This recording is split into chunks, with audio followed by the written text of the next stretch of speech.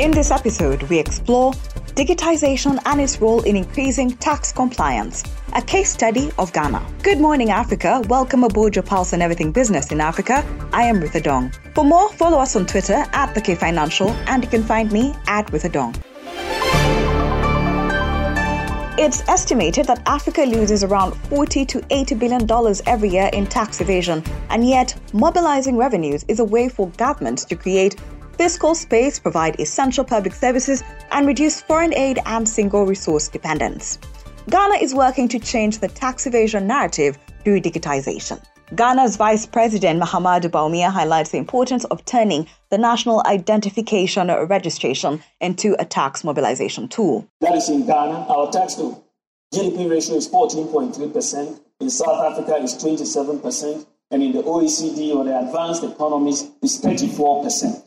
So most adults in Ghana are outside the tax net, and compliance is very low. At the beginning of 2017, only 4% of the adult population had tax identification numbers. Only 4%. So broadening the tax net is very imperative. In this regard, a number of digital initiatives have been implemented to broaden the tax base and to increase and to create a vehicle for domestic revenue mobilization. To increase the number of people with tax identification numbers, we took the decision to designate the Ghana card number as the tax identification number. So immediately you get a Ghana card, your number is also your tax identification number. In doing this, we increased the percentage of adults with tax identification numbers from 4% to 86%. And this is only going to get higher by the end of next year. So at the end of the year, we can tell who has filed their taxes and who has not filed their taxes. What role do the digital addresses and the national identification cards play in the collection of property taxes? Most property owners in Ghana do not pay property taxes. Many do not even receive bills to pay taxes. Tax is paid on only 9% of properties in Ghana. And some people who also collect taxes pocket the money. This is because we lack the key elements to implement and monitor an effective property tax regime. An effective property tax regime requires that we are able to identify all properties, assess the value of all properties, identify and maintain a property owners' database, send property tax bills to the owners, and enforce the payment of taxes. Thanks to the implementation of the National ID, the National Digital Property Address System, the mobile money interoperability, and Ghana now has the infrastructure to implement a property tax system. We have been working on this over the last 2 years. We have finally developed a national common platform for property tax administration for Ghana. The platform is ready and is expected to be implemented by the Ministry of Local Government in 2022.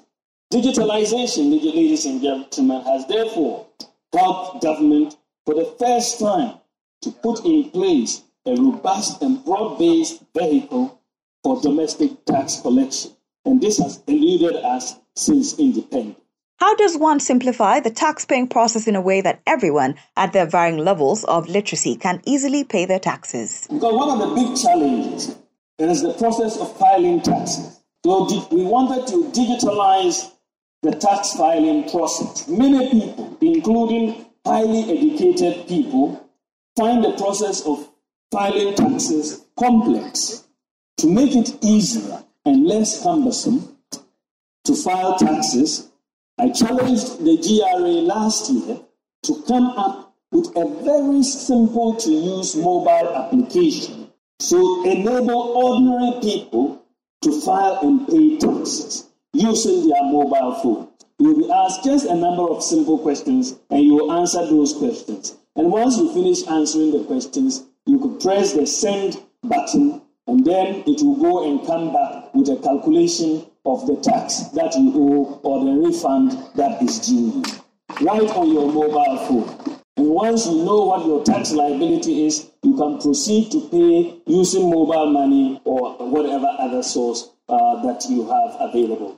You will receive, after payment, an electronic receipt of your tax payment, and you can also apply for and obtain an electronic tax clearance certificate. So we are really digitizing the process of domestic revenue mobilization. That was Ghana's Vice President Bawumia Mahamudu at a digitization lecture in Ashesi University. A quick review of the other stories making it into the podcast. South Africa's Telkom is considering options to boost its technology division, including a partnership or acquisition after weaker than expected results as the company's mobile business hit its shares. Telkom's technology division offers ICT services to large and mid-sized companies in South Africa. The business has been under pressure due to sluggish investments by firms hit by the pandemic, global supply chain issues, and chip shortages. Speaking to analysts, the group CEO C4 Maseko said BCX was exploring options that would bring in new capabilities and skills and help expand into new markets. BCX, which accounts for roughly a third of Telkom's turnover, saw its revenue decline by 6.1% to 7.5 billion rand, about $498 million in the 6 months ended September 30th. Telkom, the third biggest mobile operator in South Africa, posted a 30.4% rise in headline earnings per share to 285.5 cents for the period. However, its shares dropped around 12% as it reported lower than expected growth of 6.8% in the mobile service revenue and 6.1% in the mobile data revenue. Kenyan telecom giant Safaricom says the Ethiopian crisis might have long-term impact on its operations, but has maintained that it was positive about its long-term outlook. Safaricom expects to break even in the fourth year of its operations. This is according to the Safaricom chief executive, Peter Ndegwa. He said this during a virtual investor briefing. The Safaricom consortium, which also includes British Development Finance Agency, CGC Group, and Japan's Sumitomo Corporation, won the license with a bid of $850 million and aims to start operations in Ethiopia next year. It plans to launch commercial operations by mid-next year. Staying with Safaricom, its half-year net profit to September rose 12.1% to 37.05 billion Kenya shillings, with M-Pesa revenues driving the rebound on account of end-to-free state-backed transactions to support customers during the COVID-19 period. The results, covering 6 months from April to September 2021, also saw voice and messaging revenues increase in the period that coincided with the lifting of COVID-19 restrictions. M-Pesa revenue jumped by 45.8% or 16.4 billion Kenya shillings to 52.3 billion Kenya shillings, supported by the return to charging of transactions below 1,000 Kenya shillings in January and improved business activity, contributing to a 16.9% jump in service revenue to 138.4 billion Kenya shillings.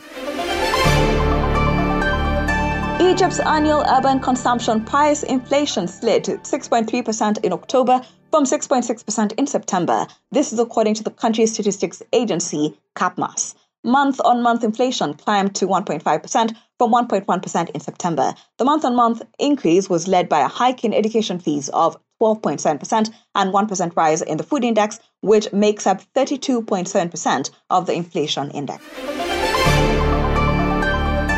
Now look at our markets. Today's trading on the Rwanda Stock Exchange recorded a turnover of Rwanda francs 10,183,000 from 42,800 shares traded in 3 deals on the equities market and 2,078,200 worth of bonds traded in 1 deal on the fixed income market. The RSI and all shares index remained constant to close at 100.86 and 145.10 respectively.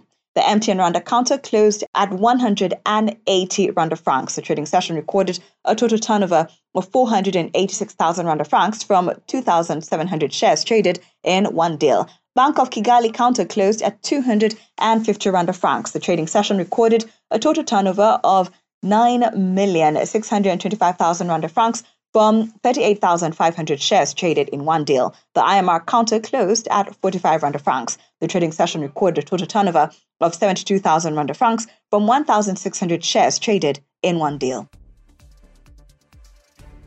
In Uganda, the money markets continued to be liquid with overnight funds averaging 6.44%. Bank of Uganda conducted an overnight repo where a total of 99 billion shillings was mopped up. From the Treasury bill auction, yields on the 91-day, 182-day and 364-day cleared higher at 6.7%, 8.6% and 10.5% in an auction that was well subscribed. Thank you for waking up with us. Good Morning Africa is a product of the K Financial, and if you have any suggestions or you just want to check out more stories, visit our website. That is thekfinancial.com, and don't forget to subscribe. You can also find us on all social media platforms at the K Financial, and you can find me at With a Dawn.